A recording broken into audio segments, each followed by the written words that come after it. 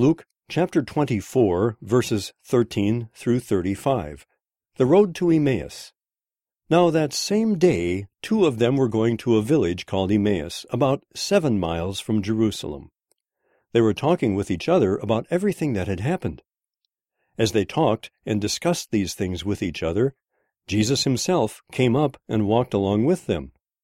But they were kept from recognizing him. He asked them, "What are you discussing together as you walk along?" They stood still, their faces downcast. One of them, named Cleopas, asked him, "Are you the only one visiting Jerusalem who does not know the things that have happened there in these days?" "What things?" he asked. "About Jesus of Nazareth," they replied. "He was a prophet, powerful in word and deed before God and all the people. The chief priests and our rulers handed him over to be sentenced to death, and they crucified him. But we had hoped that he was the one who was going to redeem Israel. And what is more, it is the 3rd day since all this took place. In addition, some of our women amazed us. They went to the tomb early this morning, but didn't find his body. They came and told us that they had seen a vision of angels who said he was alive.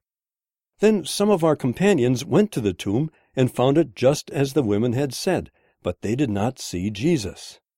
He said to them, "How foolish you are, and how slow to believe all that the prophets have spoken!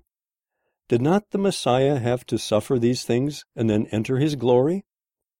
And beginning with Moses and all the prophets, he explained to them what was said in all the scriptures concerning himself. As they approached the village to which they were going, Jesus continued on as if he were going farther. But they urged him strongly, "Stay with us, for it is nearly evening. The day is almost over." So he went in to stay with them. When he was at the table with them, he took bread, gave thanks, broke it, and began to give it to them. Then their eyes were opened, and they recognized him, and he disappeared from their sight. They asked each other, "Were not our hearts burning within us while he talked with us on the road and opened the scriptures to us?" They got up and returned at once to Jerusalem. There they found the 11 and those with them assembled together and saying, "It is true! The Lord has risen and has appeared to Simon." Then the 2 told what had happened on the way and how Jesus was recognized by them when he broke the bread.